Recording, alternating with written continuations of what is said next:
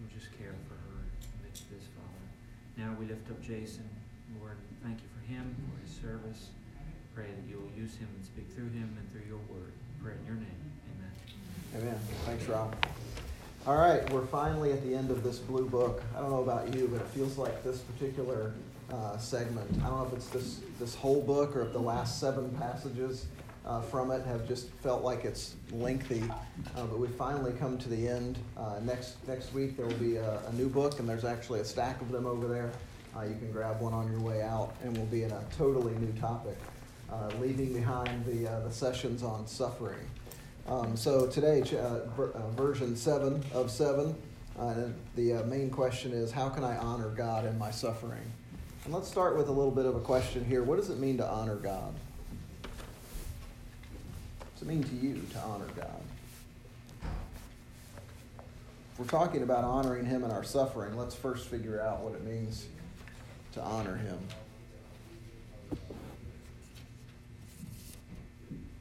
Any thoughts? Yeah, there you go. Anybody, does a particular verse come to mind with that? You don't have to remember where it is, but can you recite it? You'll show if you love me, right, by keeping my commands, right? I don't remember exactly where that is, but I know that sticks in my mind. That's one of the descriptions that God gave us and said, you'll know that you love me if you do what I tell you to do. What are some others? Another one may have just triggered and come to mind there. There's one like love the Lord your God with all your heart, soul, mind and strength. Yeah. There's another one that says, this is how they'll know that you love me. And we'll have someone finish that. It's by the way we love each other, right? Yeah, that was a message to his disciples. What are some other ways we honor God?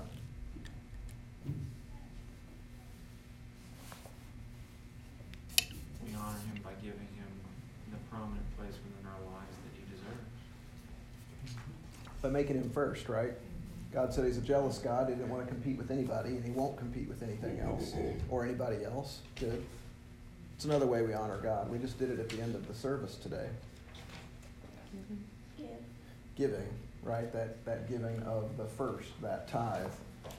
That tithe is not only supposed to be the first 10%, it's supposed to be the best 10%. So if you were a farmer, you would give, the 10th of your crop that was really the best of the crop. What are some other ways we honor God? I think you have to be ready to give, as the Bible says, give an answer for the hope that is in you. I know particularly you're thinking, in thinking about suffering, if somebody asks you, how are you getting through this, then you need to be able to tell them how. You need to be able to point them to your source of strength and have an answer ready for that. Yeah. If you were to summarize the missionary journey of Paul, Timothy, Titus, I don't know, name a few other people in the crew, if you were to really try and summarize all that they went through, you might come up with words like perseverance, right? Because they were shipwrecked. People attempted to kill them. Paul said he had this thorn in his side, this illness, this sickness, this something that would never leave him. But it appears that part of his message is one of perseverance, that even in the dark times, he still carried that message forward. And he still described this hope that lived inside of him, that he was sharing, that one day he was going to be with Jesus because of all that Christ had done for him. And so it's just an interesting thought to try and describe what honoring God really looks like. And then when we bring it into a context of suffering, the ability to continue to do those things in that environment is really the story of Paul and his fellow believers. Let's break the ice a little bit today, and that's question 1 on page 121 in your book, and that is, when have you seen someone honored in a memorable way?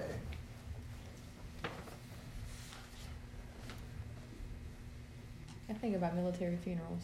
Yeah, that was one that came to mind for me too. What is it about a military funeral that's so moving? The 21 guns sleep. Yeah, for some it's that, the 21 shots. from the guns that ring out. Does anybody know what the significance is of the 21? I know there's something, I don't recall it, but it's not just 21 shots, right? There's some significance to the number, and I know especially for military families that means a lot for them. I also think about the playing of taps, right, is another thing that we're moved internally when we see that. The folding of the flag, the presenting that folded flag to the family. Has anybody seen like a fallen Navy SEAL? Does anybody know what the tradition is there that is so significant for other Navy SEALs? Actually, all Special Forces people, that once the service is concluded, they've closed the casket. What do they all do after that? Do you know?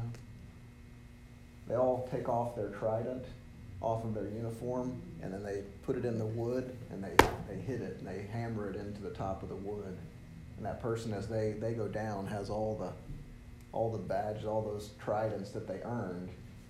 You earn that trident when you become a Navy SEAL, and then they gladly give it up for someone who gave their life.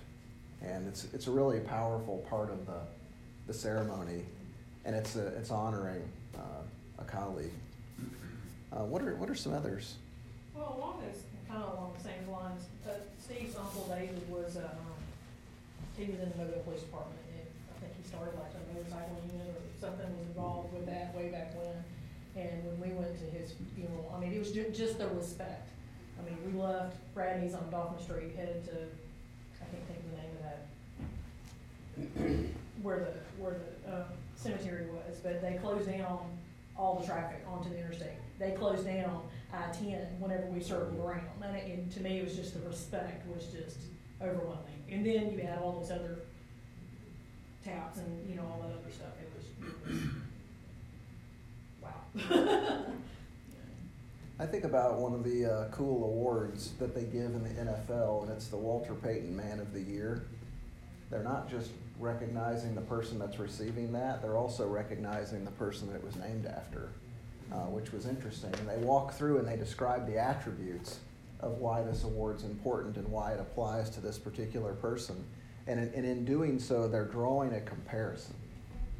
And that's an interesting thing, right? They're saying this person lived like Walter Payton, which is interesting. And one of the reasons why I like Walter Payton so much is he's an outspoken believer, which it's neat that they're now using those characteristics that Walter was walking like Jesus or doing his best to, and now we're honoring people that walk like him. Let's transition there to that Bible Meets Life section, and remember the point this week is that every part of life, including difficulties, is an opportunity to glorify God. We talked about honoring things just a moment ago, and we're going to read this story about one of the crazy things that gets honored right here in Alabama. Will somebody read that for us? The boll weevil has not been kind to America. After it first migrated from Mexico in 1892, it quickly began to wreak havoc on a prime crop, cotton. Thanks to the boll weevil, cotton production dropped 50% within 5 years. Land values dropped, local economies hit rock bottom. An estimated 6 million people, mostly African-American farm workers, migrated from the south to the north in what came to be called the Great Migration, and losses were estimated at $23 billion. Why would anyone honor the boll weevil? Yet that's what the town of Enterprise, Alabama did. Cotton was once king, but since the boll weevil was killing the industry, the farmers around Enterprise switched to other crops. When they found these crops to be more profitable, they erected a monument in the pest's honor. The boll weevil forced them to look in another direction, and that ultimately benefited them. We don't need to honor the pain points in our lives, but let's consider how we can use those pain points as a way to honor the one who walks beside us.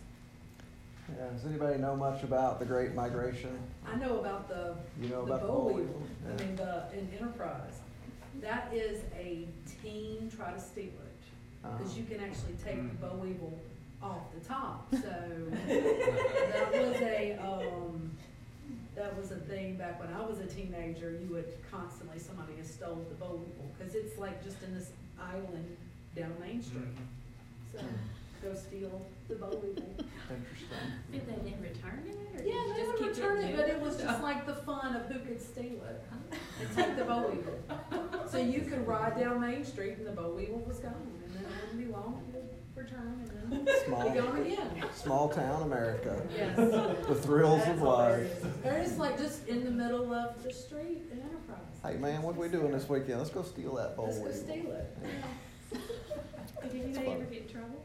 I mean, of course, but I mean, it's the fun. I mean, that's like teenager Did fun. you ever Did steal you ever a steal boll a boll weevil? It's a little bit of a drive from Blue Burn, but yes, I knew friends who did go, and you know, it would be. Were you the lookout? No.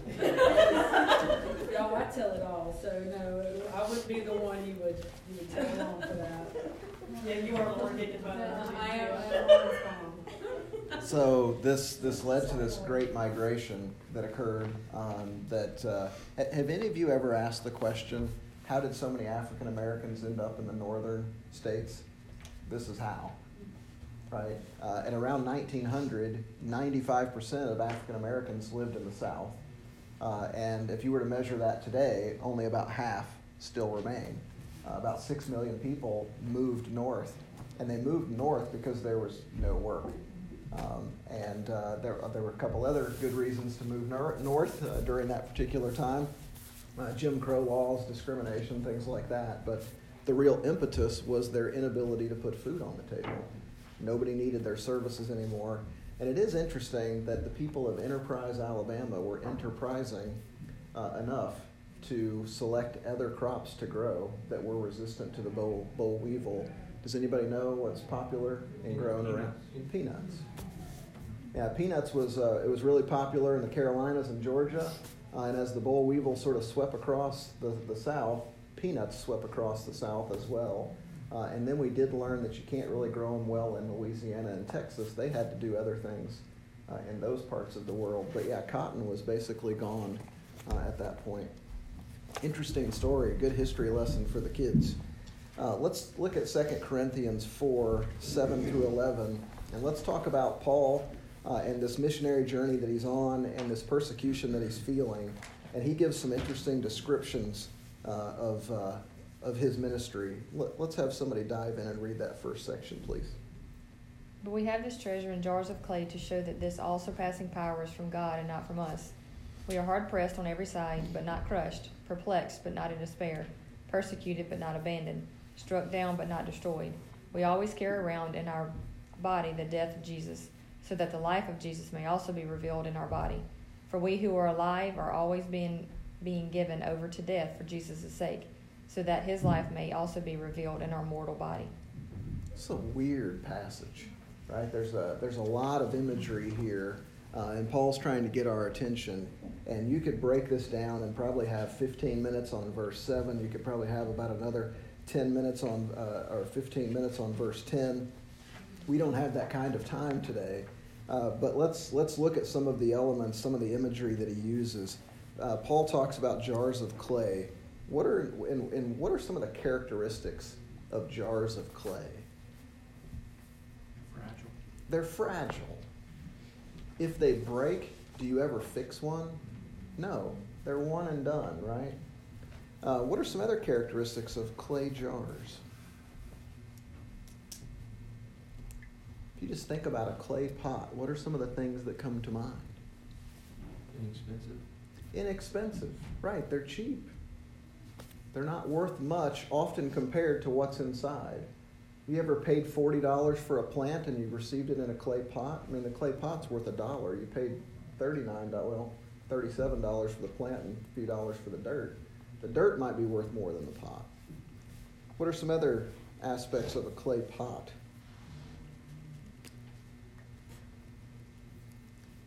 It's porous. It's porous, right? Material can move in and out of this. And there's a lot of imagery that Paul uses to talk about how God's moving in and out and among our lives. What are some of the other things about a clay pot? Are they kiln fired? Yeah, they can handle the heat, right? They've been tested. A clay pot that's formed and just allowed to air dry isn't worth anything, right? You could just hit it and it would just crumble to dust. What do they do with a clay pot after they form it? They put it in a really hot fire. And when it comes out of that really hot fire, now it has some strength, right? What else do we think about? Are they often very pretty? They're generally pretty opaque. They're just sort of bland. One clay pot looks like another clay pot. They're just pretty simple. Not a lot of value in the clay pot. So why would Paul describe this treasure in jars of clay, this clay pot? What's he trying? What point is he trying to make?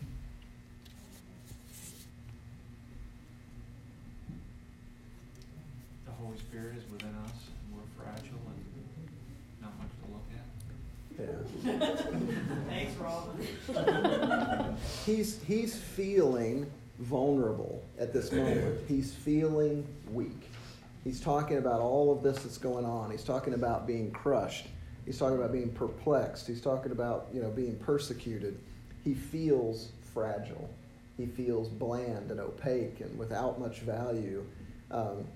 Now, is Paul ever someone, I think if Paul had a risk of a temptation of sin, pride might be one of those things, right? He described himself as a Hebrew of Hebrews, the best of education, the best of everything, but yet here he is describing himself as a jar of clay. Is he saying that he's worth nothing, or is he simply saying that he's worth nothing in comparison to the ministry that he's carrying? Which is it? Does he know that he has value in the kingdom of God? I think he does, right? Mm-hmm. And is there anything wrong in acknowledging that we're a valuable asset to the Lord, that we're beautifully made and crafted in his image? There's not a thing wrong with that. And that's not what he's saying. He's not struggling with that. But he's saying in comparison to this ministry that he has, this spirit that lives within him, this word of God that he's carrying, by comparison, it's worth nothing.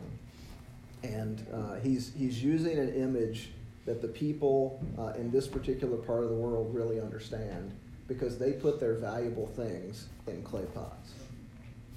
If you were to have valuable oil or perfume, it more than likely is residing in a clay pot. Does anybody remember an example of when someone took a valuable item in a clay pot and used it with Jesus? Perfume. The perfume. That was in a clay pot and poured all over Jesus' feet. What else stands out in this particular passage? How does it hit you that Paul says that he was hard pressed on every side but not crushed, perplexed but not in despair, persecuted but not abandoned, struck down but not destroyed? Remember, he's still drawing this contrast to that pot of clay. He hasn't given up on that. If you hard press a pot of clay on every side, what's going to happen to it? It's going to go.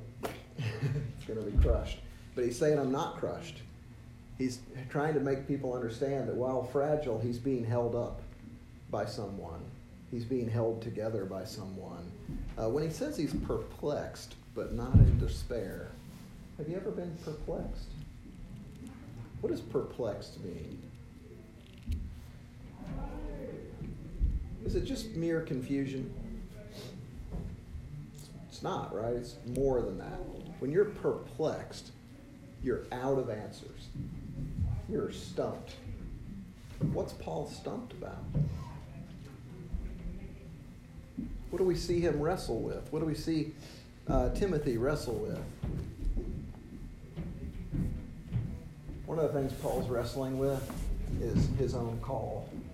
And he's not wrestling with God on this. He's actually wrestling with all the people. And the church in Corinth especially was hard on Paul. They were saying, if all of this is happening to you, you must surely not be an apostle. Your life sucks this bad. You can't be God's chosen person for us. Why should we even listen to you? That's the perplexion. That's the struggle that they're out of answers. God, show these people. Why do all these bad things keep happening to me? I think a lot of it is he's, in his ministry, he was so strongly trying to show everybody, just look how hard what he's gone through, but he always wants to glorify God through it, and he keeps his focus on him. It's that thing Charles Stanley says is focus on God, not the problem. And he can show that he can come through all these challenges. That's exactly right. He finishes this particular section talking about carrying around the body, in our body, the death of Jesus. What does he mean by that? He explains it a little. He says, so that the life of Jesus may also be revealed in our body. What's he mean, though? Why would he carry around the death of Jesus so that the life of Jesus could be revealed? What's he mean by that? I don't know for sure, but I'm thinking, Jesus told them, I have to die, so the Spirit will come. That's right. To lift you up and support you. So, is that part of it? It is, and there's a section. I can't remember exactly where it is. I'm going blank right now, but Paul basically sums up his ministry in this. He says, if I'm not preaching about Christ and his crucifixion, there is no value in anything else. It's all about Christ and him being crucified. And that has to be in every message. That's in every story. I have to literally carry that with me, or people will never see the life of Jesus. They'll never see the life that he brings. If I don't talk about him crucified, they miss the point.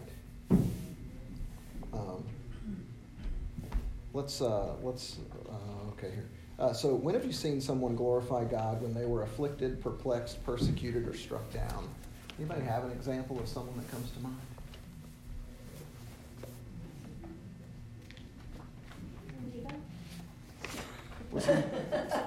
Was he persecuted or a little bit? I mean, he wasn't like physically hurt or anything, but he got a lot of flack. I mean, if I was 6'3", 240 and that good looking, I don't care what people said about me. I mean, I'm not sure. I mean, was it that? I don't know. Maybe it is hard. Think of Johnny Erickson Tyler. Okay. And,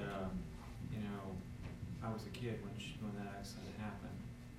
She was paralyzed. And see how even today, all that she's doing for her faith, she runs a huge camp that my sister and mother go to every year for families with severely disabled children. And it's all around Jesus, the whole thing.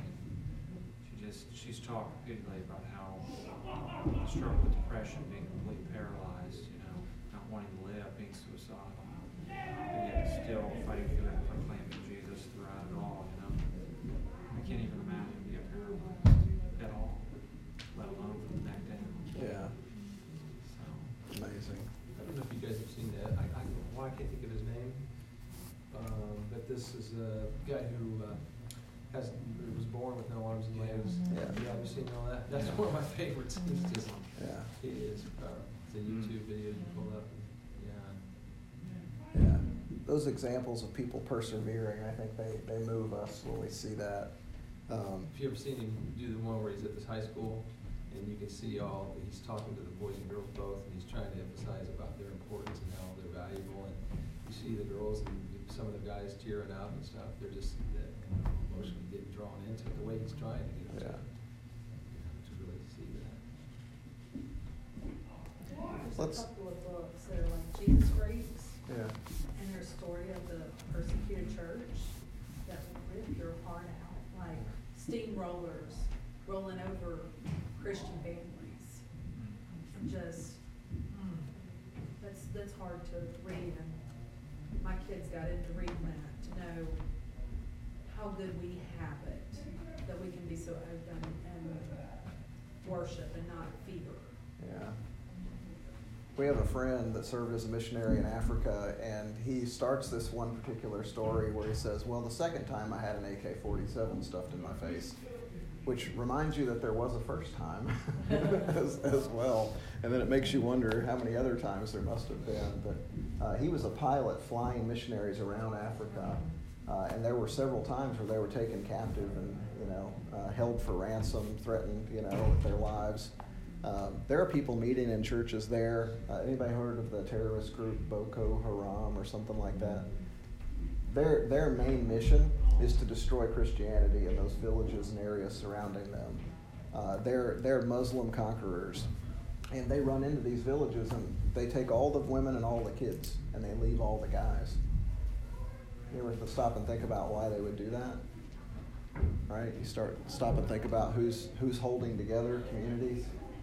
You know, they take all the women and children, and then they leave the dudes to sort of fend for themselves, and they don't do so well in keeping the faith and persevering. Let's continue on here. 2 Corinthians 4:12 through 15. Will somebody read that one for us? So then, death is at work in us, but life is at work in you. It is written, I believe, therefore I have spoken. Since we have the same spirit of faith, we also believe and therefore speak.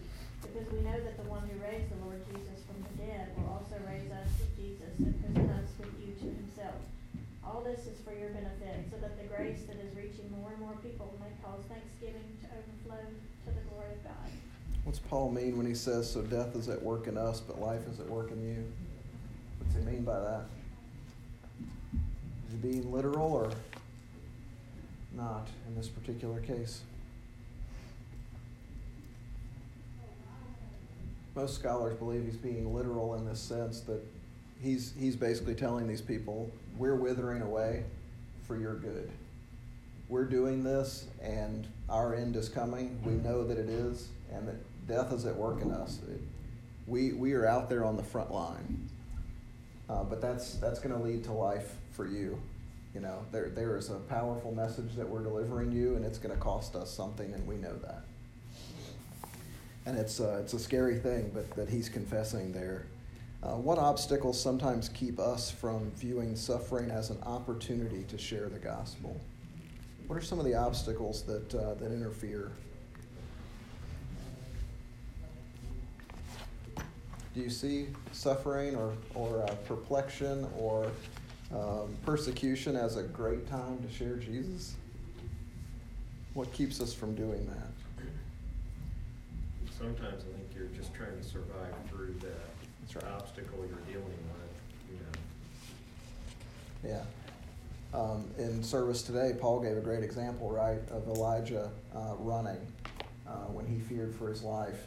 And he failed to remember that he was on a mission, right? Paul said this morning he should have stopped and prayed, right? He should have went to God first, but he was very concerned about saving his own skin.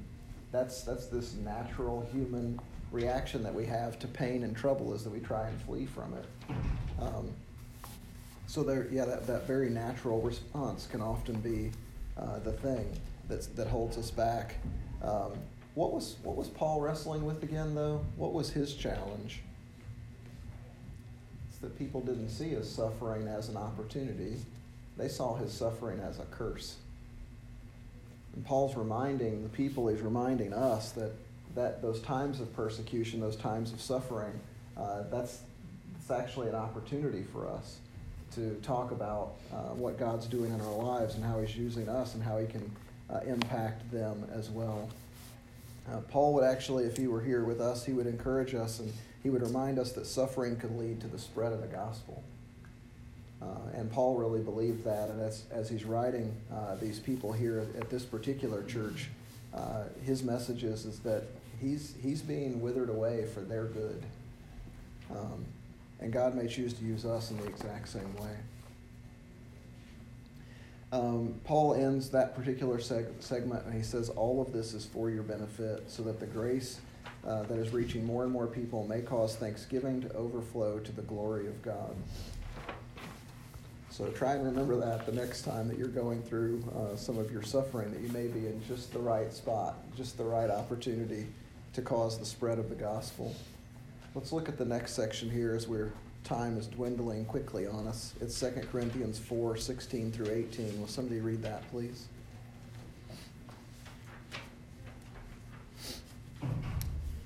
Therefore we do not lose heart. Though outwardly we are wasting away, yet inwardly we are being renewed day by day. For our light and momentary troubles are achieving for us an eternal glory that far outweighs them all. So we fix our eyes not on what is seen, but on what is unseen. Since what is seen is temporary, but what is unseen is eternal. Yeah, so leave it to Paul to bring everybody back to, sort of a final summary statement. And then anytime you see the therefore, you ask, what's the therefore, right? It's a reminder, it's a connection. It's to help people understand that I was just talking about literally being crushed and perplexed and wasting away. And now he makes that connection and says, outwardly we're wasting away, but inwardly we're renewed day by day. And then he starts to make light of what he's gone through. He describes all of the things that he's gone through, those things that they're actually judging him for and saying you can't possibly be an apostle of Christ. He actually calls them a light and momentary trouble. Would you describe some of the things that he's been through as a light and momentary trouble? Yeah. But he says that those things are achieving for us an eternal glory that far outweighs them all. He's making a connection that to fully experience the eternal glory that he has to share in these sufferings. And there are some other writings that Paul has earlier in 1 Corinthians as well as early in 2 Corinthians where he says that without that suffering that Christ experienced, we don't really experience him in eternity. What does he mean by that? What is it that Paul's trying to remind us of? There's this weird connection, but it's one that we really have to grasp and understand, that when you accept Jesus, you accept not only his gift, but you accept the scorn and persecution and shame associated with it, right? You get the whole package.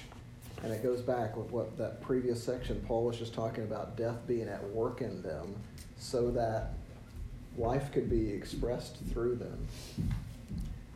Can we expect to share in the sufferings of Christ as his followers? That's really the take-home message here, is that we can expect this. So those people that were judging Paul because of all that was happening, do you think they were believers? How many of them do you think, if he presented it this way and said, so, if you want to follow Jesus, guess what? This is all going to happen to you too. Right? That's the connection he's trying to make. He's trying to tell them, you should want to be where I am. Because where I am is I'm about to experience something that far outweighs all of this. We're wasting away in front of you, but I have a day coming, right, where I'm going to be presented to God himself. I'm going to see Jesus. And you should want to be where I'm at. You should want to be persecuted and pressed and perplexed. You should want my spot. It's a point of conviction. Can I ask, what do you think that means for, like Beth was talking about people who have families steamrolled, for being Christians? We don't really know that here. I think people like to throw the word persecution around in America, but it doesn't make sense to me when you hear about people getting steamrolled. So what do you think that means for American Christians? Yeah, so our worst form of persecution right now is being made fun of, right? And sometimes we can't stand up even under that, right? We don't like to be judged. I think it puts us in a dangerous spot where we may not be fully experiencing all that God requires of us. I don't think it means that we, lose our salvation. I don't think that there's some earning that has to be made there. But I think that Paul's talking about him sharing in the glory that Jesus is experiencing. And I'm wondering if perhaps I don't get to experience all of that. I don't know. I think it's a deep theological question of, do you live a life without persecution and therefore you're, I don't know. We have other kinds of suffering, but Right. not specifically. Yeah, and I would say the modern Christian church, it's not just in America, I would say the modern Christian church really from probably the times of about Martin Luther, so go back a couple of hundred years, something like that. I mean, been very little persecution of the modern Western Christian church. I don't know if our day's coming, or what, but it's certainly not what we're seeing experienced in some other parts of the world. So as we close out today, we're a little over time. We look at some things we can do this week. One of those is to pray. We can ask God to help you endure suffering, ask Him to draw you closer to Him, and then ask a few close friends to pray for you and remind you of God's love for you. Journaling. One way you can discover how God is at work is to use a journal to write down your prayers and observations. Anybody journal in here? Yeah. One of the most important things to do in journaling is to actually write down when you see God move, when you see God do something that only can be attributed to Him. Because we think our memories are really good, and just because you can remember a date or a number from 7 years ago doesn't mean you're always going to remember where God moved and what God did. So write those things down. And then to share, tell someone else of your experience with God during a time of difficulty or suffering. It's your story to share. Look at it as a gift to someone who is suffering now. Pray and ask God to make you aware of any opportunities where you could use your story to encourage or help others. You all have stories. You all have examples in your life where you saw God move. And like Paul, we're all called to share those. So look for an opportunity this week if you can. Any other questions or comments today? I think one of the verses that would have gone a little bit with that is when he talked about, Paul said something, I think it was him, and he said, where I'd like to be gone and be with Jesus, I feel it's necessary to sustain. And he was seeing the need to continue on for the others that you were talking about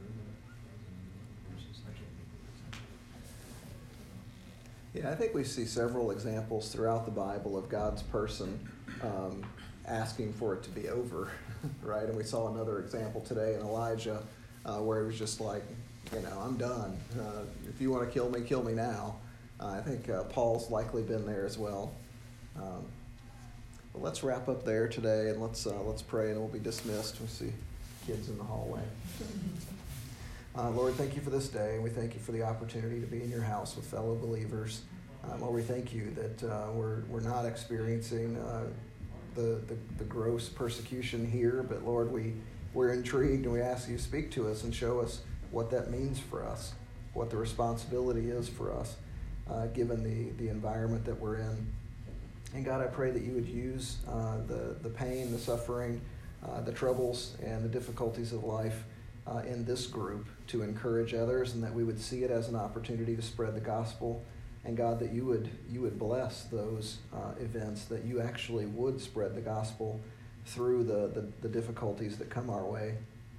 And God, help us to wrestle with concepts like death being at work in us so that life can be made full in you. Help us to wrestle with that this week and understand how then we should live and act. And God, we open today with honoring you and what that means.